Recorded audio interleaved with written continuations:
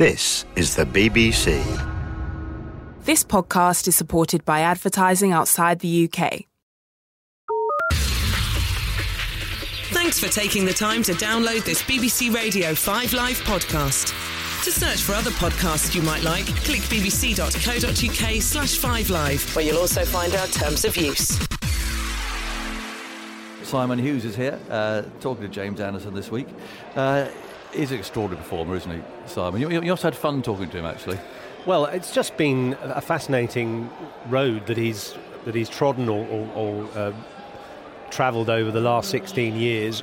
I remember watching that first match that he really came to prominence in Cape Town when he bowled out Pakistan with those 4 wickets, and I just thought, that's the kind of bowler I wanted to be, and I never was anywhere near that good, but that's what I wanted to bowl. I wanted to bowl that late swing, and I really wanted to know how he'd done it, where he'd come from, because he came pretty much from nowhere. He'd hardly played any county cricket before he played for England, and it's just been fascinating watching his evolution over time. So I sat down with him on Friday, and I've sort of divided his career down into sort of 4 phases, I suppose, a bit like a mountaineer. It's a hard job, isn't it, being a fast bowler. So the first phase was sort of 2 or 3 years during which he took that 4 for 29, which was a bit like being at base camp.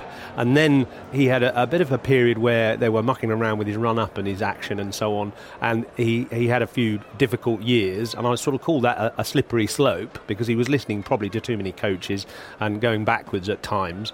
Then he really scaled the peak in around about 2011 when England won the Ashes, of course, in Australia, and during that period he was a phenomenal performer, and he's remained at the peak really over the last 2 or 3 years, at times just below the summit, if you like, but able to climb it and scale it every so often when England really need it. But the interesting thing he says is that throughout all that period it's been a systematic acquisition of vital skills.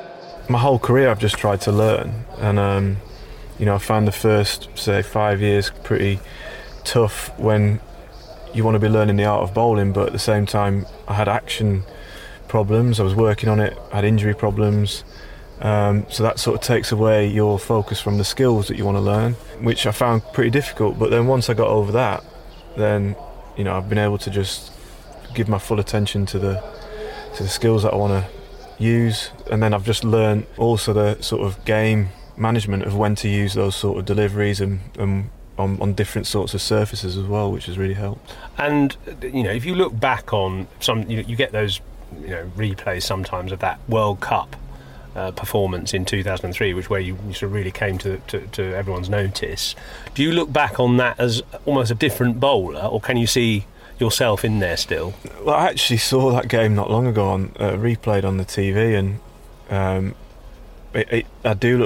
I look back and think I'm a different bowler. Yeah, different action, different sort of load up, quicker run up, probably slightly quicker run up, but the seam position is pretty much the same, and that's something that I've been fortunate with ever since I learned how to swing the ball. Is I've always kept that seam position, and I think that stood me in good stead over the years, even through the difficult times with my action and things like that. Still managed to maintain that seam position. And where did that come from, that seam position? Was that something that you just had naturally, or did you copy somebody else? No, well, I when I grew up playing for Burnley, I just ran in with trying to hold it straight as I possibly could, and then it wasn't until Mike Watkinson at Lancashire sort of, when he was second team coach, and he taught me how to swing the ball, and then since then, I won't say it came naturally, but it didn't take me too long to get used to that and figure it out.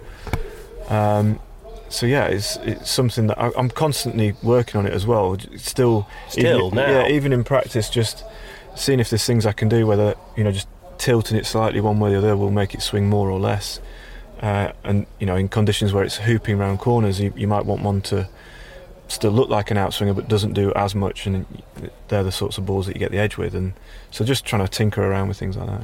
And the late swing that you had certainly early in your career, and you still have now, have you identified where that comes from? I mean, I'm guessing, sort of educated guessing, that it's that coil that you have, the wind up, that seems to add that natural torque to the ball. I mean, have you ever kind of looked at that in a scientific way? Not really. I think the conditions aren't always susceptible to that late swing, but when it does swing late, that there are things that I do to try and make it sort of go even later, and I'll almost try and fall away a little bit with my front side and my head, so I'm almost pushing the ball in towards the right-handed batsman, and then that sort of makes it go even later.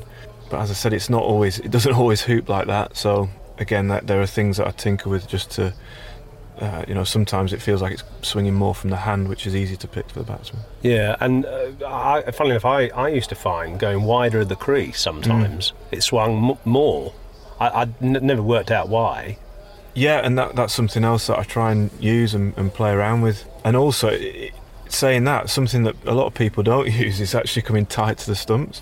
You talk to bowlers about using the crease, they go sort of mid-crease for the normal delivery and then use wider the crease as their variation. But, you watch someone like Dale Steyn who comes in really tight, and that's something else I've tried to develop is, getting real tight to the stumps and just changing the angle again for the batter. Actually, Terry Alderman was a great one for that. You asked Graham Gooch. Just going back, so you talked about the first part of your career with when you were very young and just sort of learning the game. Then that period where people tried to change your run-up and action, I suppose, do you look back on that as the sort of darkest period, really?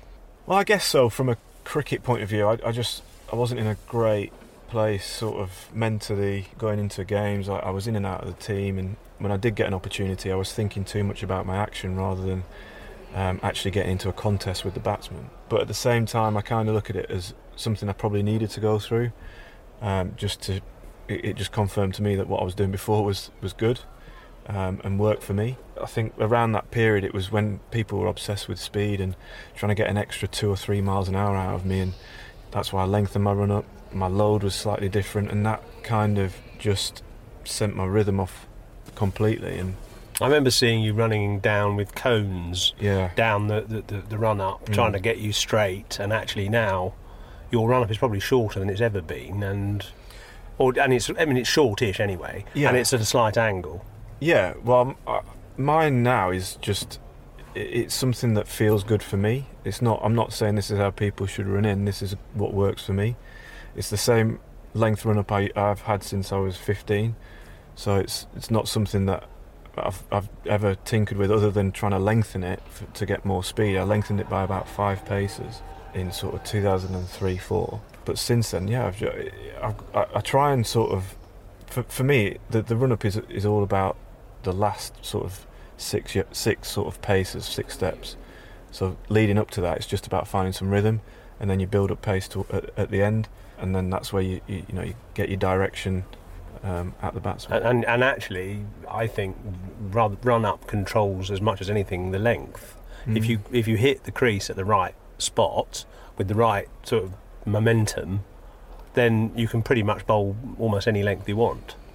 I mean, I just found that I no balled actually when I was a kid, and so my run up was really badly marked, but eventually I got a run up really grooved, and I couldn't bowl a bad ball because it just felt natural. Yeah. And it doesn't look like you can bowl a bad ball, unless you actually want to bowl a half volley. It looks like you're just naturally going to bowl a length ball every time, and it probably feels like that, does it? Well, yeah, you're exactly what you say. I think if you've got the control when you hit the crease, then the ball should go where you want it to. And I think that's what it is when people are out of rhythm. They're not, you're hitting, your back foot might be hitting the ground too early, or your front foot's not landing in the right spot.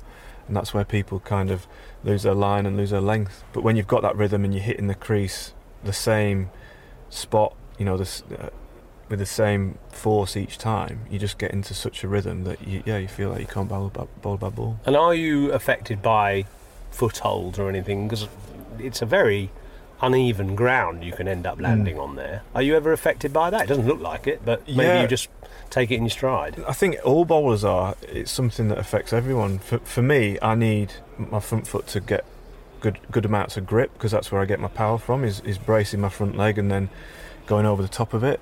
So when the dust, footholds can get dusty and then you don't have as much grip, then I feel like I don't have as much force and as much power. So then again, it's sort of using your head, you can come back a little bit on the crease line to get out of it, go wide of the crease or inside it, and just try and avoid it a bit. So when did the penny drop as far as, say, your run-up goes? Because, you started as this sort of explosive bowler, mainly bowling quite full, big swingers. Then you went through a period of trying to find your right action and your right run-up and all that. When do you think you really clicked? I'm not sure really. I think it's certainly in the last 5 or 6 years. So I always thought, the mental side of the game has been a big thing for me, and getting my head right before each game, because I always thought, whether it was a lack of confidence or lack of self-belief, I thought if I had a good game, one game, then, or if I had 2 good games in a row, then I'm due to have a bad game. And it's taken me a while to figure out that actually I don't have, you can have a good game every time you go out there and bowl. So having that sort of switch in mentality has helped me, and that's come in the last sort of 5 or 6 years, where I think everything's just fallen into place. Like you say, everything's just clicked together at the same time. My head's in a good spot. My action is as good as it ever has been, and my skills are as good as they have been. I feel confident bowling in all conditions. I always felt when you were sort of, in your mid-20s and late 20s, you may be worried about whether the ball would swing on a daily basis, and on certain days when for some strange reason it doesn't swing, you're still trying to bowl the same ball and it's not as effective, and therefore you have that sort of anxiety that, it's not swinging today, must be something wrong with my action, therefore I need to be doing something different, and that just messes you up completely. Yeah, and then again it took me a while to figure out that some days it just doesn't swing at all or as much as you'd want it to. And I think what the anxiety I used to get was that I didn't have anything to fall back on. Once the ball wasn't swinging, I wasn't great at holding length, but since, just again it's with work and practice and just the repetition of bowling, I think that's really helped me. Now I go into a game confident that if it's the flattest pitch in the world, I know I can go up 1 and over if I have to, set in the right field and bowl in the right lengths and stuff like that. So I feel like I can compete in all conditions. Interestingly, I looked up your economy rate the other day, and in your first 20-odd tests, it was nearly 4 and over, 3.8 or something. Now, in the last 3 years, it's 2.3. So there's a real stark difference. And, is that a mental thing that you're more accurate, or do you think it's a skills thing? Bit of both, I think. Both. It's a mental thing because you've got to concentrate for a long period of time to keep hitting the same length, bowling the same ball, not getting bored, not getting impatient. And you don't get bored? No. And it's something that me and Stuart work quite a lot on together, is there's always a danger if you get to the end of a spell, it's your last over, and you go and search for a wicket or two in your last over and go for 8, and you've just sort of ruined the pressure that you built up over that 5 or 6 overs, whatever the spell is. And that's something that we really try and focus on, is just get out your spell. It might not happen this spell. If you've bowled a spell 6 overs for 10 or 12, the guy coming on after then his chance of getting a wicket have increased, so you're doing a really good job for the team.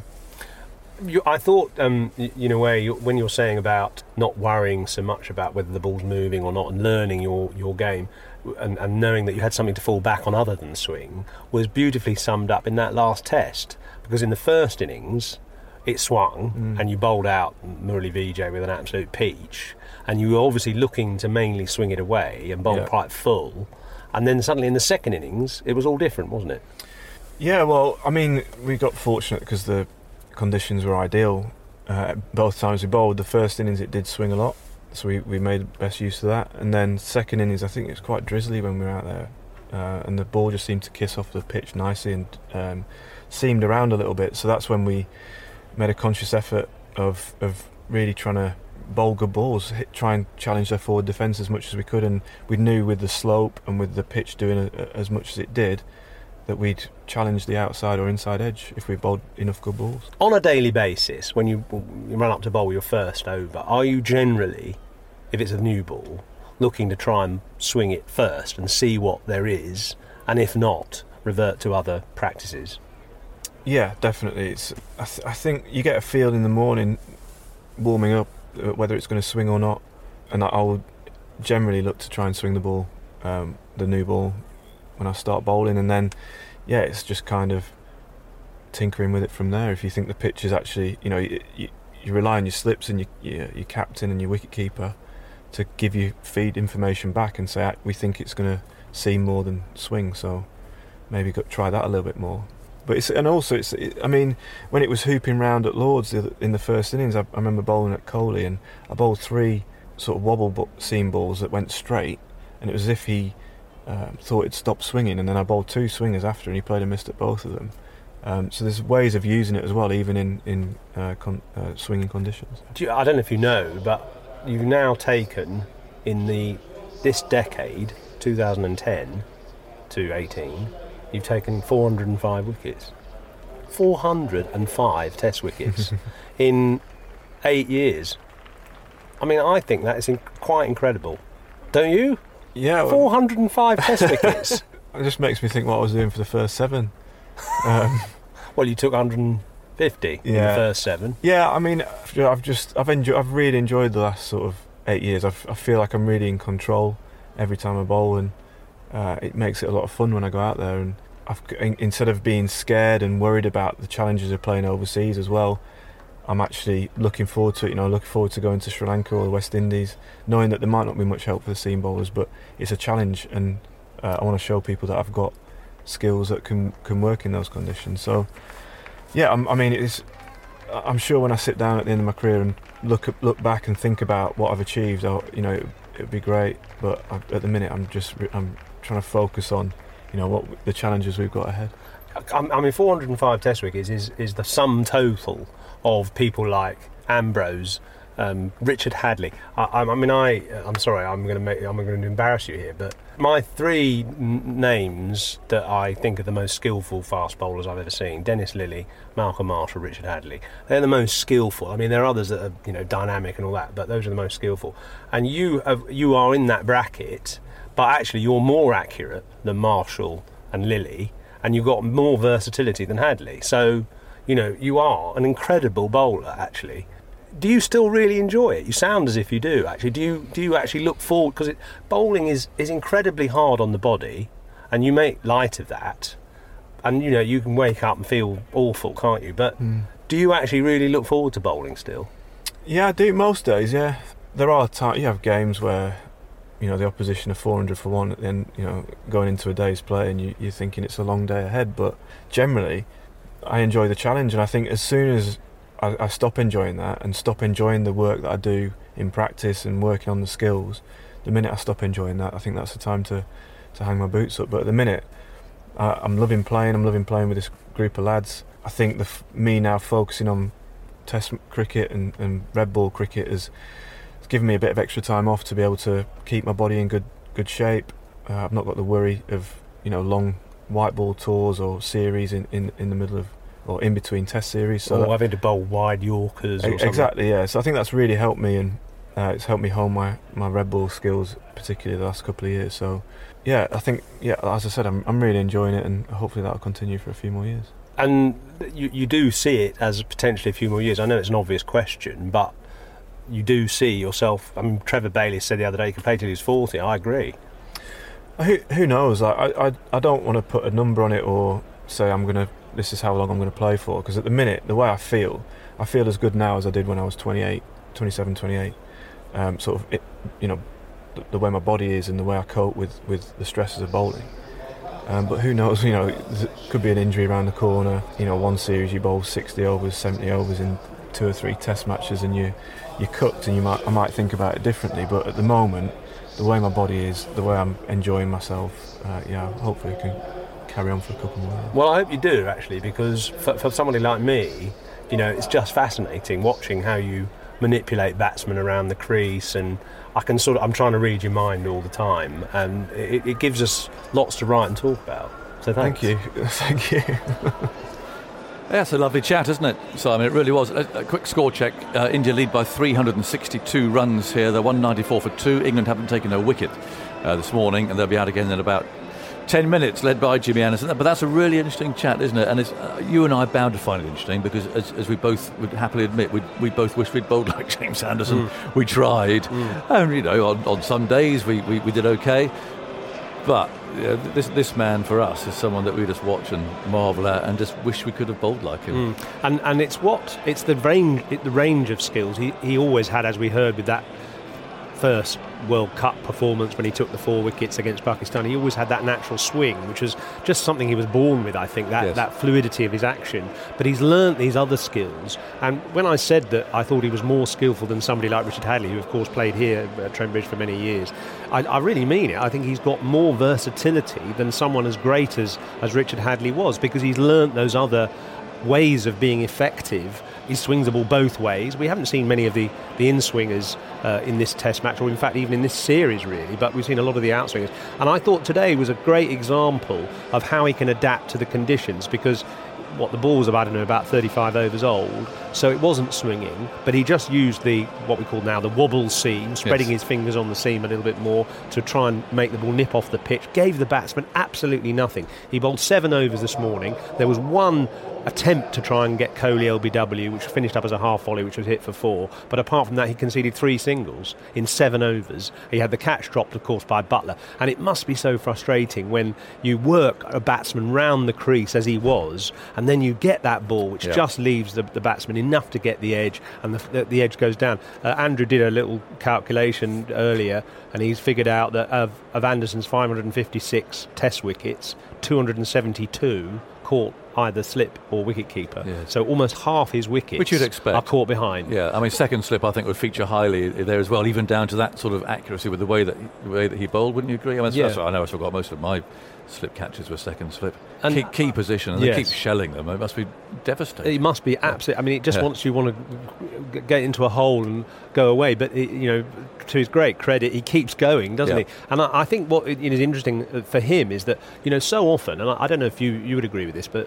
when I was 28, 29, I started to get what bowling was about. It took me 7-8 years to understand the action and the run-up and what worked best. By which time, 28, 29, 30, your body isn't as elastic and dynamic as it was when you're in your early 20s, so you're not bowling with quite that same sort of vim and zip.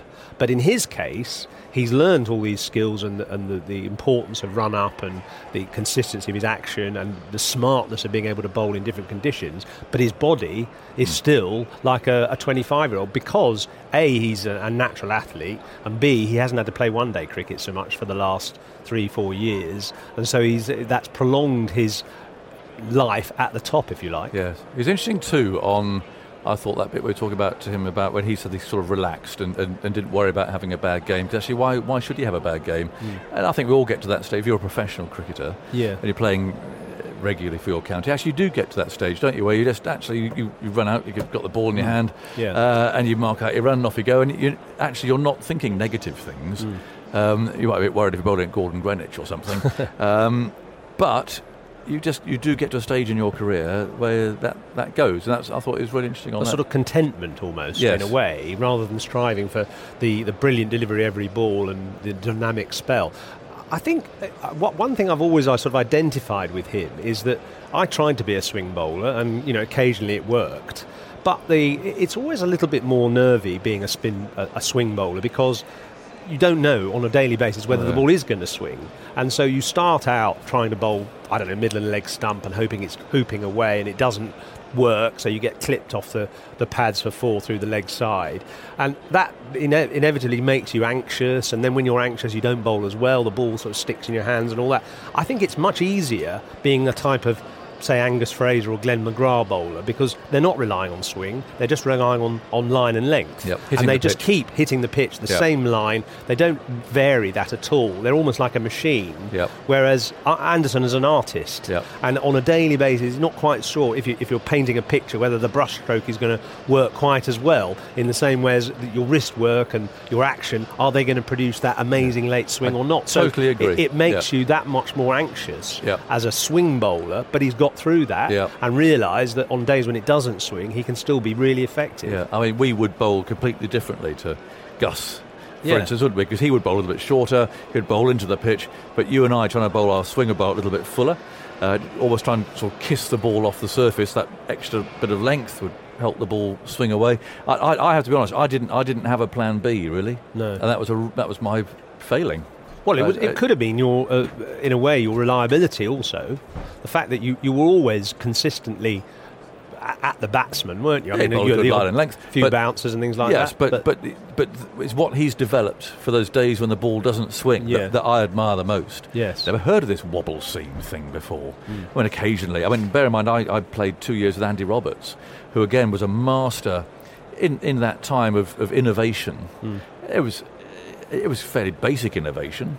Bowling out swingers from wide of the crease, in swingers from close to the stump, so a little bit of double bluffery going on. And he used to bowl occasionally that cross-seam ball, but that was usually just thought to be a sort of a bouncer, really. So it would either hit the leather and skim on quickly, or hit the seam rotating backwards and just kick up a little bit. But to actually run up and bowl like that, because for a start, it damages the leather for a start, doesn't it? And I don't know, it always seems rather a defensive thing for me if you held it that way. Yeah, but the wobble seam for him has been something he's learnt from a couple of overseas bowlers. I think it was Stuart Clark who did it for Australia, and it was also Mohammad Atif for Pakistan. He saw their skills, the way they zip the ball around without apparently doing anything swing-wise in the air. It just sort of nipped off the pitch.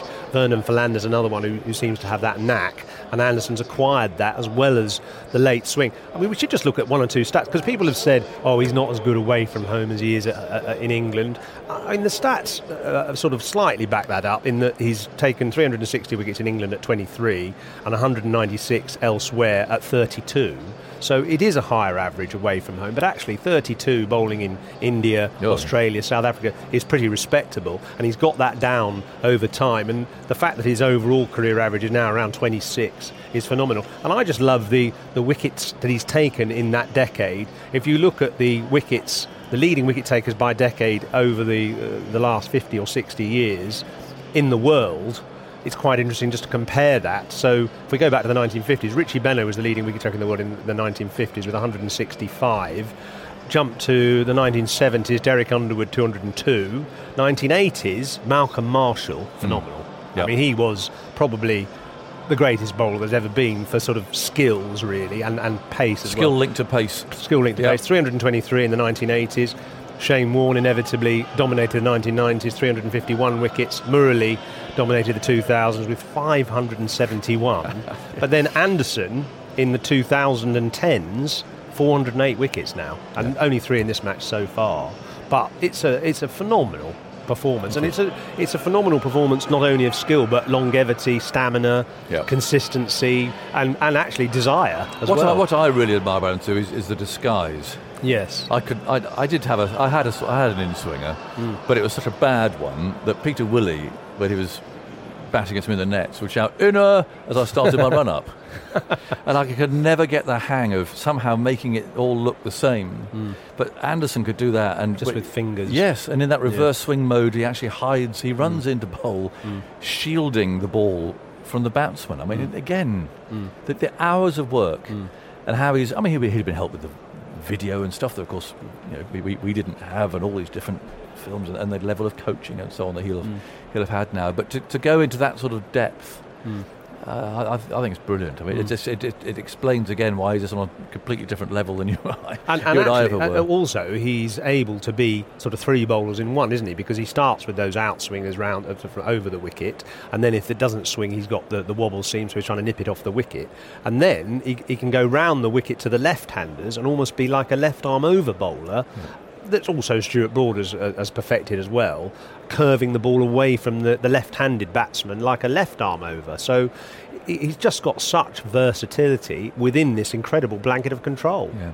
I think he has been fortunate, that's right, putting it, and you talked about it at the end there, of just being a test match bowler these days. He doesn't have any of the stresses and the strains of having to, and indeed having to bowl in different ways that they do have to. Can you imagine James Anderson trying to bowl in T20 and having to bowl strange things and disguises and odd slower balls. And things I'd imagine it would probably jigger him up a bit. Even Anderson, it'd take a while to get back to bowling with a red ball again. Definitely. And things like practicing wide Yorkers. Yes. That takes a lot out of you physically. Yeah. You're trying to still bowl that pace for 84 miles an hour. And his pace, by the way, is still consistently 83, 84 miles an hour, even though he's now 36 years old. But bowling a full ball outside the off stump, sort of trying to just about hit those lines they mark to mark a wide in one-day cricket, that really is physically hard. It's harder, I think, than bowling a bouncer. Trying to bowl it really full, you have to really bend your back and sling it down. You have to do that 2 or 3 times, and the batsman melts it back over your head into the pavilion or gets down on one knee and ramps you over the keeper's head. It's demoralising. Exactly. And all that's out of his game. And Stuart Broad's too, for that matter. How long do you reckon he'll go on then? I mean, he's very fit. He was saying in that interview there, he's looking forward to Sri Lanka, which is obviously in October, and the West Indies after that. Obviously, it's the Ashes next year. He's absolutely going to be up for that. You can't ever know quite when another injury will come along, but yeah, he looks after his body very well. He does a lot of stretching, a lot of flexibility work. You'll see him before play now. He'll be out there, if he's going to bowl again after lunch, he'll be out there with the 3 kg medicine ball, just doing a few simple exercises, slinging the ball to one of the bowling coaches or one of the other coaches, just to keep his muscles primed and ready to go. I mean, it's difficult to know, isn't it, when something terminal is going to happen to you. But the great thing with him is his legs look in prime nick, and your legs are almost the key to your bowling. Yeah. Well done, Simon. Really interesting. I mean, swing bowling is such an extraordinary skill, I think. Changing all the time, people learning all the time, but the good old traditional outswingers, in-swingers and everything else, absolutely, it's a wonderful part of this sport. Thank you, Rashid. A lovely interview with James Anderson. Thanks for taking the time to download this BBC Radio 5 Live podcast. To search for other podcasts you might like, click bbc.co.uk/5live, where you'll also find our terms of use.